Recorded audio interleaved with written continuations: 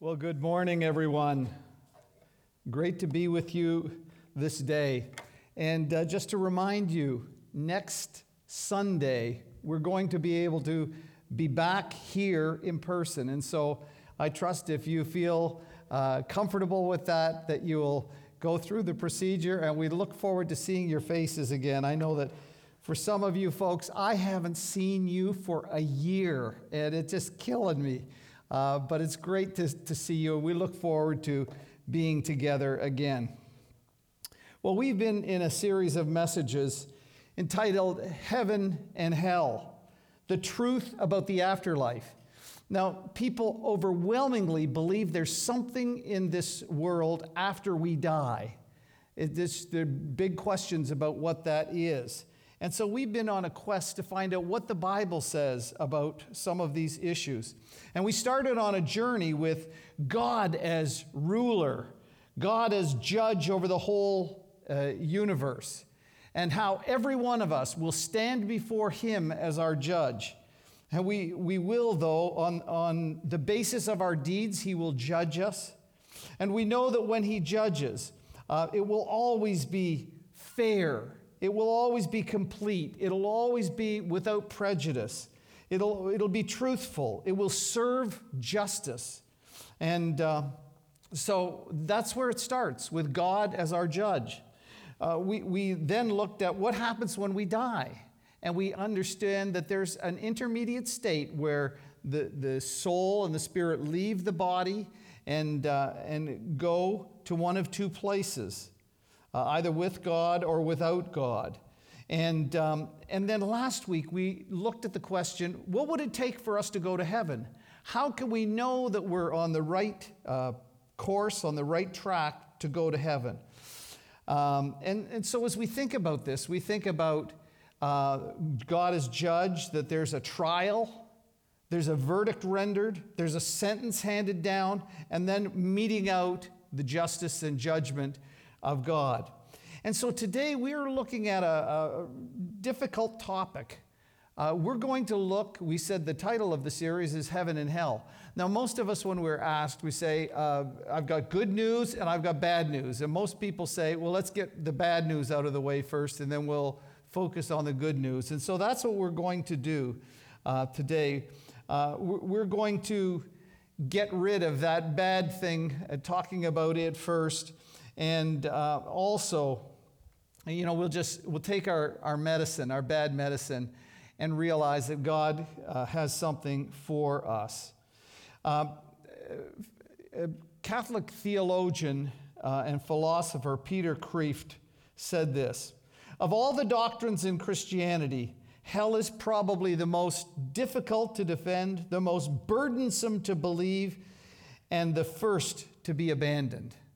Now, hell is not the topic that a lot of us want to talk about. In fact, some of us as Christians may even be embarrassed about hell. The whole notion that here is this God that's supposed to be so loving, and here he's meting out judgment and justice from his wrath that will last for eternity. And so consigning people to painful punishment.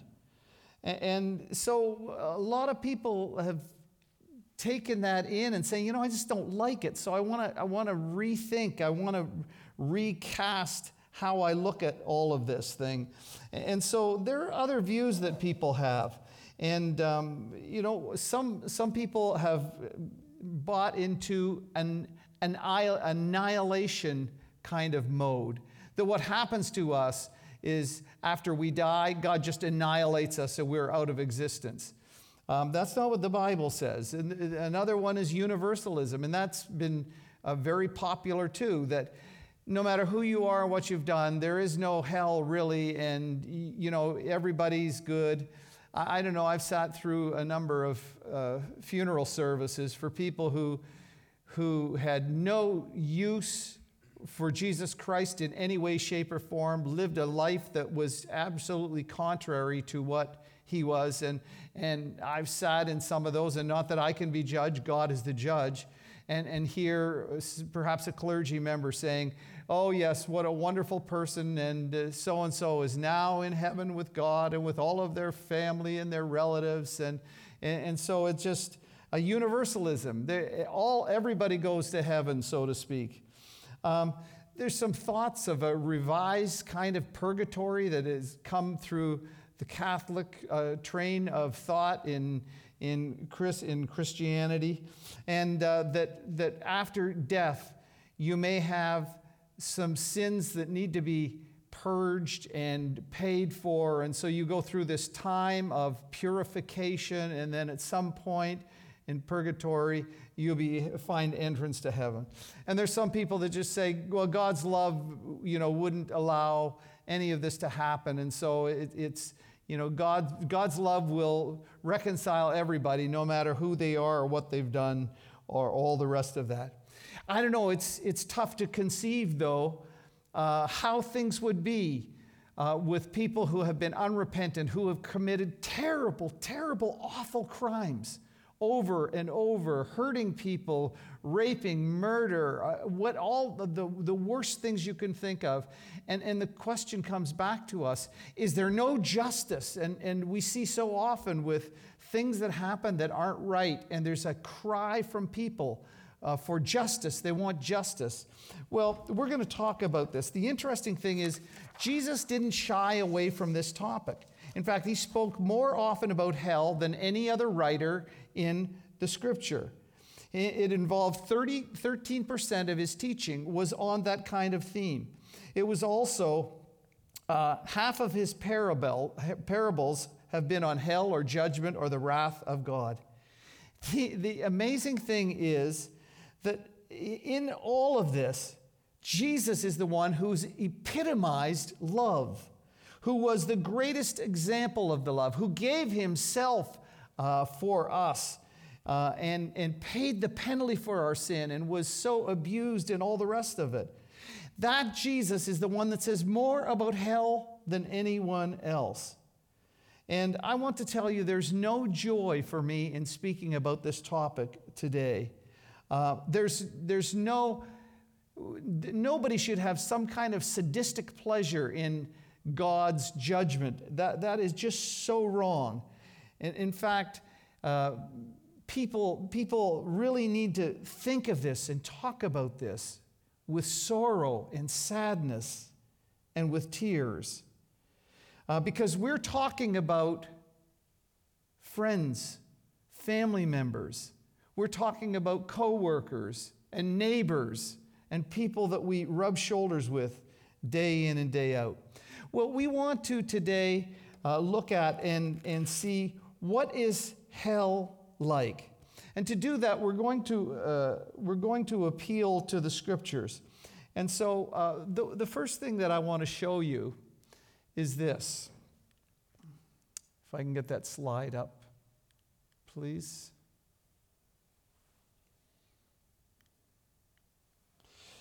I'll see if you can get that. Well, I'll just keep going here.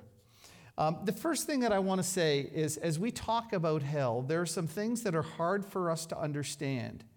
And what I want to do with you today is, I want to first tell you that most of what we get on what hell is like comes through apocalyptic literature. Now, this is a special kind of literary genre, a special kind of literature that first century people understand really. They understood, they got the message right clear and clean. The book of Revelation is one of those places where God has for us given us information that's couched in some really weird stuff that may be hard for us to understand. The book of Revelation, well, it's a book that is in part a letter because it was sent to 7 churches. It's a prophecy because it's telling us future things as well as things current. And it's also an apocalypse. And so apocalyptic letter, let me just kind of help you understand this a little bit. The book of Revelation is this example. Apocalyptic literature talks about the end times, the last things. It's a divine revelation from God. It's otherworldly. It's supernatural. It's got angels and demons and rewards and punishment. And It comes from God, often through an angel sharing with us or through a human being. And it speaks to a very chaotic time and crisis that's going on. And it's to give hope and strength to see that God really wins in the end. The trouble is, it comes in it's couched in terms and images that are so weird that we oftentimes are scared away from this. For instance, let me tell you that in Revelation 9, he's talking about something. It looks like a locust, but it was a locust, but it looked like a horse. It had a head on it, and it had lots of crowns on that head. They were all of gold. It had faces like a human and hair like a woman, long hair. It had teeth like a lion. It was a beast with an iron plate protecting himself. And it had the sound of horses all running, just thunderous hoofbeats happening. And it had a tail that was like a scorpion, and it could sting people. Now, if this is like some weird sci-fi thing how do you even make sense of that? And yet, the people in the first century understood the meaning and the intent of what these were happening. So listen to, here's a little taste of Revelation 19. Listen to this. John says, I saw heaven standing open, and there before me was a white horse, whose rider is called Faithful and True. With justice he judges and makes war. His eyes are like blazing fire, and on his head are many crowns. He has a name written on him that no one knows but himself. He's dressed in a robe dipped in blood, and his name is the Word of God. The armies of heaven were following him, riding on white horses and dressed in fine linen, white and clean. And out of his mouth comes a sharp sword with which to strike down the nations. He'll rule them as with an iron scepter. He treads the winepress of the fury of the wrath of God Almighty. And on his robe and on his thigh he has the name written, King of Kings and Lord of Lords. And I saw an angel standing in the sun, who cried out in a loud voice to all the birds flying in midair, come and gather for the great supper of God. Isn't it, weird stuff? So what I want to say by all of that is to say this: we've got to be careful how literal we take some of this. Now, obviously, God wants to communicate something to us about this, but we've got to be careful. Some of these things were never meant to be taken as for face value what they are. They represent something else. And so we'll go through this and I hope come to better understand what God has for us. To reveal the future, he sends a letter to 7 churches, and he tells them what's good about them and what's not about them and what he wants them to do. But we come here, and we're going to find out first, as we go through Scripture, that people in hell have physical bodies. So we think about when we die. We said the other week that the spirit goes to be with the Lord. The body goes into the ground or is cremated or it's lost at sea or whatever it is. But listen to what it says in John 5:28 and 29. It says, "Don't be amazed at this, for a time is coming when all who are in their graves will hear his voice," Jesus' voice, that is, "and come out. And those who have done good will rise to live, and those who have done evil will rise to be condemned." He's saying that there's a universal resurrection. Some will be to life because they have loved and trusted and followed God, and some will be to death. Listen to what it says in Revelation chapter 20 in verses 13 and 14. It says this: "The sea gave up the dead that were in it, and death and Hades gave up the dead that were in them. and each person was judged according to what he has done. Then death and hell were thrown into the lake of fire. This is the second death. Again, raised those who were dead at sea. Somehow God is going to give them a physical presence, unite their soul and spirit with that, and that's what will be judged, is a person who's going to go to hell will be a physical person. It's just not that it's not the soul only that goes. We were always created to be physical beings. And so when we die, the soul spirit leaves, but we will be reunited with a resurrected body. Now, may I suggest this to you? As we look at heaven next week, we'll find out what God is going to do with our bodies and how incredible and how wonderful it will be. May I suggest to you that in the judgment of God, that the bodies that we will have in hell will be bodies not like Jesus, not like we will get, which will be like Jesus if we're believing and trusting in him. There won't be a glorious body like Christ, but it'll be a body that can be subject to pain, to degradation, to problems, to difficulties. And this may be terrible to think about, unthinkable really, and yet that's the state. People will be for eternity with physical bodies in a place of torment. You say, that torment that he talks about, they cast into the lake of fire, is that literal fire? I can't tell you. I can say that with this language, it may be reflective of something else that God is using to punish. We have to be careful with some of the language and what it stands for. But to be sure, this is an awful place. This is a terrible place. This is an awful state to be in, and a very uncomfortable, very difficult existence. Well, secondly, I want you to notice this, that the punishment in hell is fair and proportional. You know, we said that when God judges us, he's fair. And here we find out that in hell, actually everybody doesn't have the same punishment. They're punished according to what they've done and what they've been exposed to and those kinds of things. Listen to what Jesus says in Matthew 11, verses 20 to 24. Then Jesus began to denounce the cities in which most of his miracles had been performed, because they did not repent. You imagine the miracles that Jesus, people raised from the dead, people who were lame, never could walk or walking. They saw this stuff, and Jesus said, "Woe to you, Chorazin! Woe to you, Bethsaida! If the miracles were performed in you had been performed in Tyre and Sidon, they would have repented long ago in sackcloth and ashes.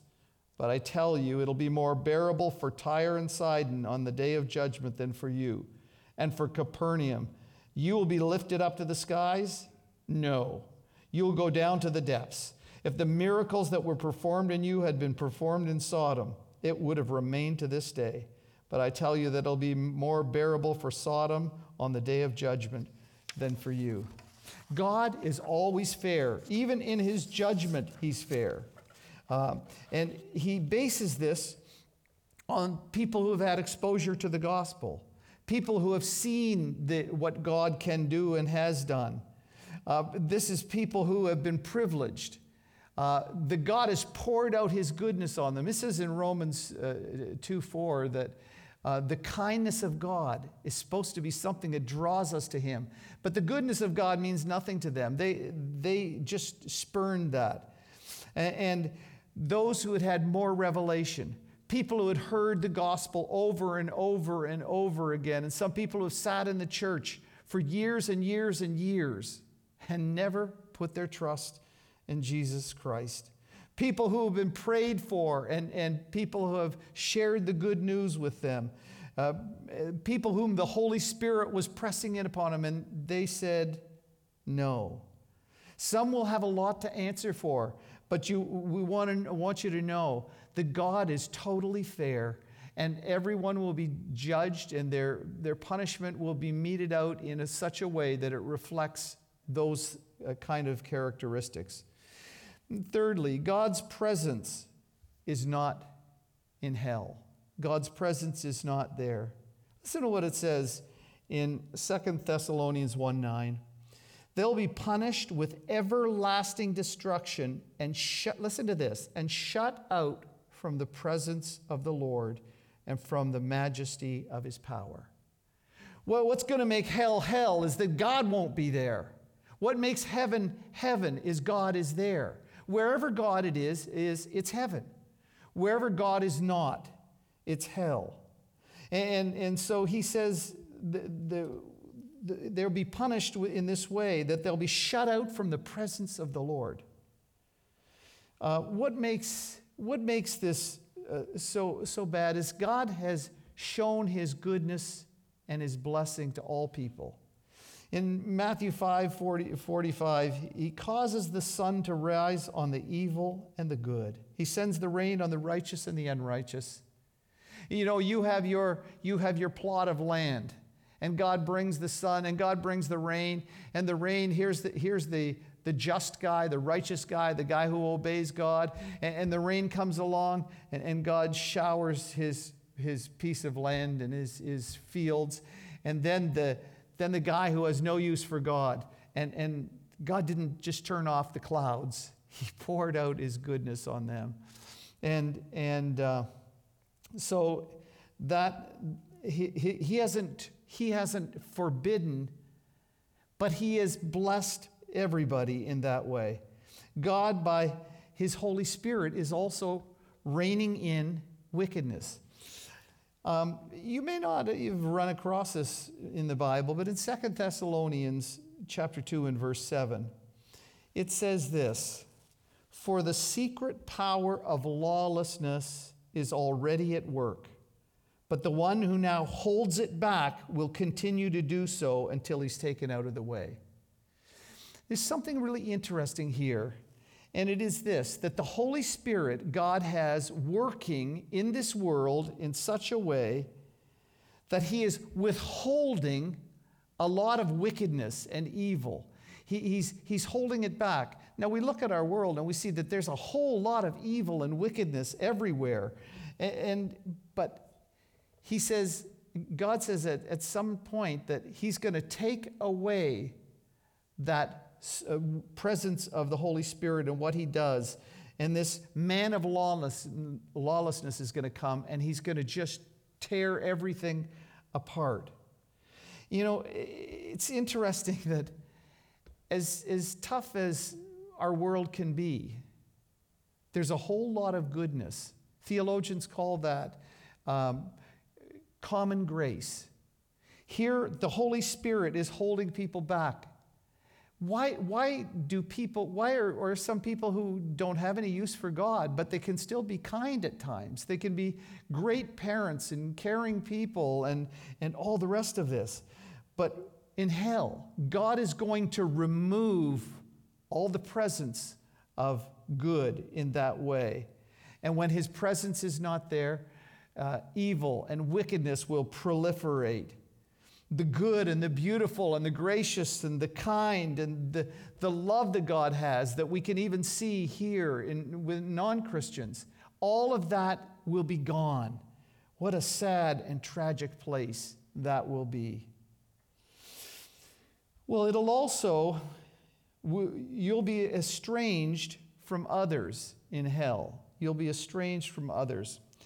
I told you a couple of weeks ago that a relative of mine was speaking to his brother, and his brother said this, talking about the things of God. He said, "I'm not interested in going to heaven." I don't know whether he has in view a little pudgy, naked cherub who's playing a harp and floating on clouds or something like that. He says, "I want to go to hell. That's where all my friends will be." Well, before you want to bite on that, before that you want that request, I want you to listen to what hell will be like. It says this in Revelation 21:8, "But the cowardly, the unbelieving, the vile, the murderers, the sexually immoral, those who practice magic arts, the idolaters and all liars, Their place will be in the fiery lake of burning sulfur. This is the second death. He says, you think you're going to get together with your buddies and put back some cold ones and, watch a game and have fun and all of this. That's not what's going to happen. You have wickedness running crazy. You have people who are so self-centered. They don't care about anybody else. It's only about them. You're not going to find somebody who will pity you, who will have compassion on you, who will help you, or something like this. The worst of people are going to be your neighbors. The vilest people, the murderers, the people who are just treat people terribly, the rapists, the mean-spirited people, the merciless people, the people who hurt other people. This is the kind of people that are going to be in there. Those kind of people God will not have in his heaven. But they're consigned to a place like this. And can I tell you that the lake of fire was never designed for us, for human beings? It was meant for not people, but for Satan and his angels. And the devil and the beast and the false prophet will be there. But God's presence will not be there. Don't be duped. There are no good Samaritans there. There are no, this is no party central. This is no, let's get together with our friends and have a blast. There's no blast here at all.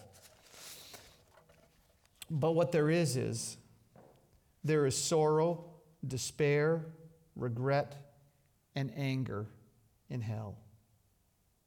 Jesus was dealing with people who didn't avail themselves of the opportunity to put their faith and their trust in him.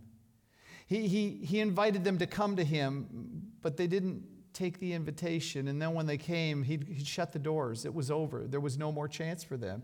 And they said, let us in. We used to hang out together. He said, I don't know you. And here's what it says in Luke 13 and verse 28. There will be weeping there and gnashing of teeth when you see Abraham and Isaac and Jacob and all the prophets in the kingdom of God, but you yourself are thrown out. He said what you're going to be dealing with is this: weeping, gnashing of teeth. Why do people weep? Well, there are many reasons people weep. There are many reasons that people gnash their teeth. But they're left to deal with the situation they're in. There's suffering. There's probably physical suffering. There's mental suffering. People can be so plagued with mental illness that they can't function. They're struggling so hard. And that's the kind of thing that can cause people to weep, to gnash their teeth. People who are sad and mourning, who know what it is, that the loss of loved ones, and they'll have terrible loss here. They'll be grieving and despair and hopelessness. You know what gnashing your teeth is? It's grinding your teeth back and forth. When do we do that? When something is very painful, we gnash our teeth as the doctor tries to do something that's painful with us. There are elements of this frustration and futility, and you can never get to what you want. You can never accomplish your goal, and you soon begin to learn you'll never accomplish your goal. Things will never change for you. And so there's nothing that brings joy. There's nothing that brings satisfaction. There's nothing to make you happy. There's just this accompanying anger. I want out of here. Let me out of here, and I can't get out. Life in hell is so disappointing, so intolerable, and so miserable. And we're warned of that. The other thing that I find fascinating is this: there's no repentance in hell. There's no repentance in hell. A couple of weeks ago, we looked at the account of Lazarus, the rich man and Lazarus. They both died. Lazarus goes to Abraham's bosom. The rich man goes to a place of torment.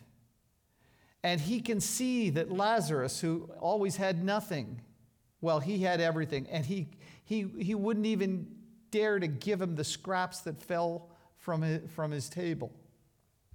And when we see the rich man now in hell, he's calling out, Abraham, Lazarus, I see Lazarus there. Can you get him? Send Lazarus to go and dip his finger in some water and put it on my tongue because I'm scorched. He's like, he thinks that he can still rule the roost. He can still use this guy. He was still in a position of authority. He drops the name and he says, "Oh, Father Abraham, we're buddies. Like we're the same people." No, you're not. You're not. And the rich man, you'd think he'd say, "Boy, I got it all wrong. I didn't do anything for this poor guy. I should have done that. Oh, God, forgive me. God, help me. God, be merciful to me." He doesn't say that. In fact, we don't see one account in all of Holy Scripture where a person who's been a reprobate has ever turned back after the judgment. They don't. There's nothing in them that seeks the forgiveness of God. He doesn't admit that he's done anything wrong. Go and get him to tell my brothers so they don't come here. It's terrible. They despise it. They hate it. But they don't go to God for mercy. There's no turning back. They are so settled in their sin. There's no second chance. The time for grace has passed. There's no repentance in hell. A thing, too, is that hell is eternal. In Revelation 14, we have a picture of hell from verses 9 to 11. And it says, "He will be tormented with burning sulfur in the presence of the holy angels and of the Lamb," that's Jesus. "And the smoke of their torment will rise forever and ever. There is no rest day or night for those who worship the beast and his image, or for anyone who receives the mark of his name." He says this, it's settled, it's eternal. The thing that we recognize so often, and the consolation we have, is that when we're in pain and there's some physical ailment and we go through a rehabilitation, something like that, we have the consolation that it's gonna get better. And if it doesn't get better and you're just doing terribly, then you think, well, I can at least, my life will be over and that suffering will end. But that's not how it happens in hell. There's no consolation. There's no reprieve. There's no cessation. And you may want to die, but you can't die. You may want to commit suicide, but you can't commit suicide. And you live in this way. And you have nothing to live for. And over again, it's the same thing. And over again, we hear forever and ever. Jesus' lips, forever and ever, and ever and ever. You say, well, is that fair that people are judged forever and ever? I want to say to you, the sin and the rebellion is forever and ever. Therefore, the judgment of God remains on them forever and ever. Sad, tragic. But the last thing I want to share with you here, hell is a chosen destination. Hell is a chosen destination.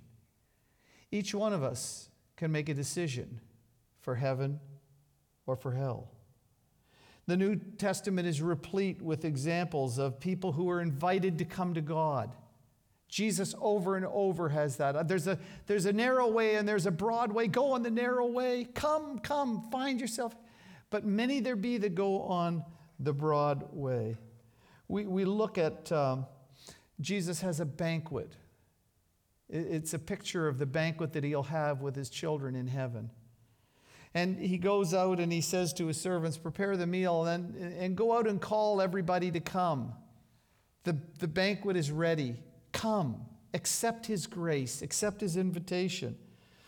And here's what happens. These people say, would you excuse me? Because I bought a field and I got to go check it out. Can't come. Somebody else says, I bought 5 yoke of oxen and I got to go give them a try. Someone else says, well, I just got married, so maybe there's something to that one. But he says, I just got married and I can't go. And that is it. The excuses. Another time. It's just not convenient now. And I see some people who are younger and some people who are middle-aged. They want to live their life for themselves. And sadly, they say, it's not that I'm Xing God out. It's not that I have no place for him. It's just not at this time in my life. When I'm older, when I've sown my wild oats, when I've done my thing, then I will. How sad that is. And people can be sincere. I remember I got a call from someone in one of the churches that I pastored.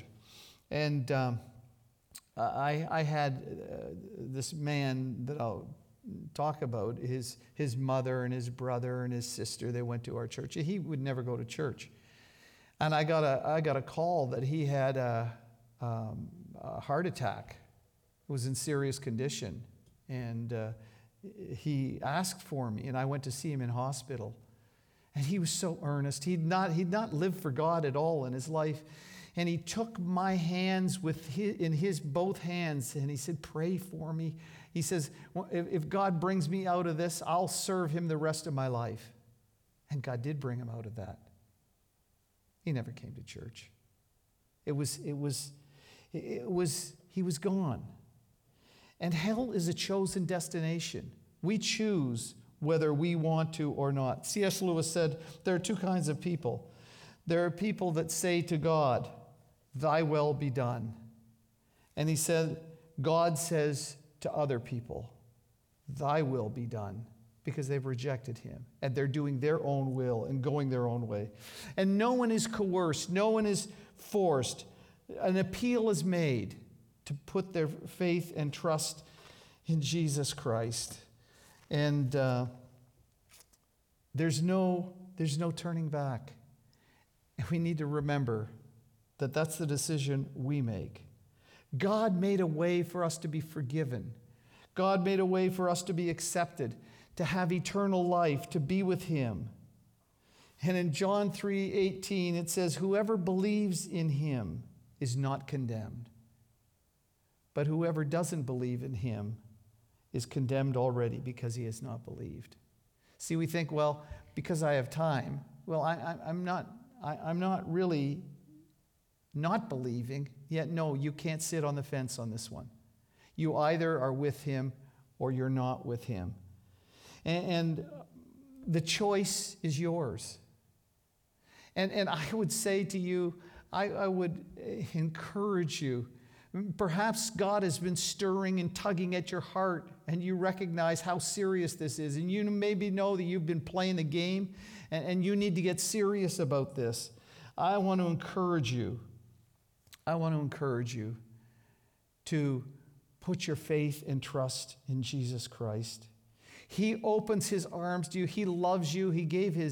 God gave his son to die a terrible price so that your sins would be put on him and that you would be with him forever, forgiven and accepted. There's no middle ground. The other thing is you can't presume upon tomorrow. I told you I had a woman call me, says my brother has been given by the doctor a week to live. Would you come and talk to him? I cleaned up, by the time I got there, he was gone. Nothing to be done at that point. In 2 Corinthians 5, it says, we must all stand before the judgment seat of Christ to give account for what we've done in the body, whether good or bad. He goes on to say in the next verse, he says this, since we know what it is to fear the Lord, we try to persuade others. He says, what compels me is Christ's love compels me. When I see what Jesus has done for me and for us, how he gave his life for us. And he gives us, he says, the ministry of reconciliation. That we would call people and beg them, would you trust Christ? God wants to put this relationship back together. He wants you to come to him. And we have this ministry of helping to make peace with people and God. And I don't know about you, but I know lots of people who don't yet know Jesus. And God help us when we understand the severity of this, that out of love we reach out to them with the good news of the gospel.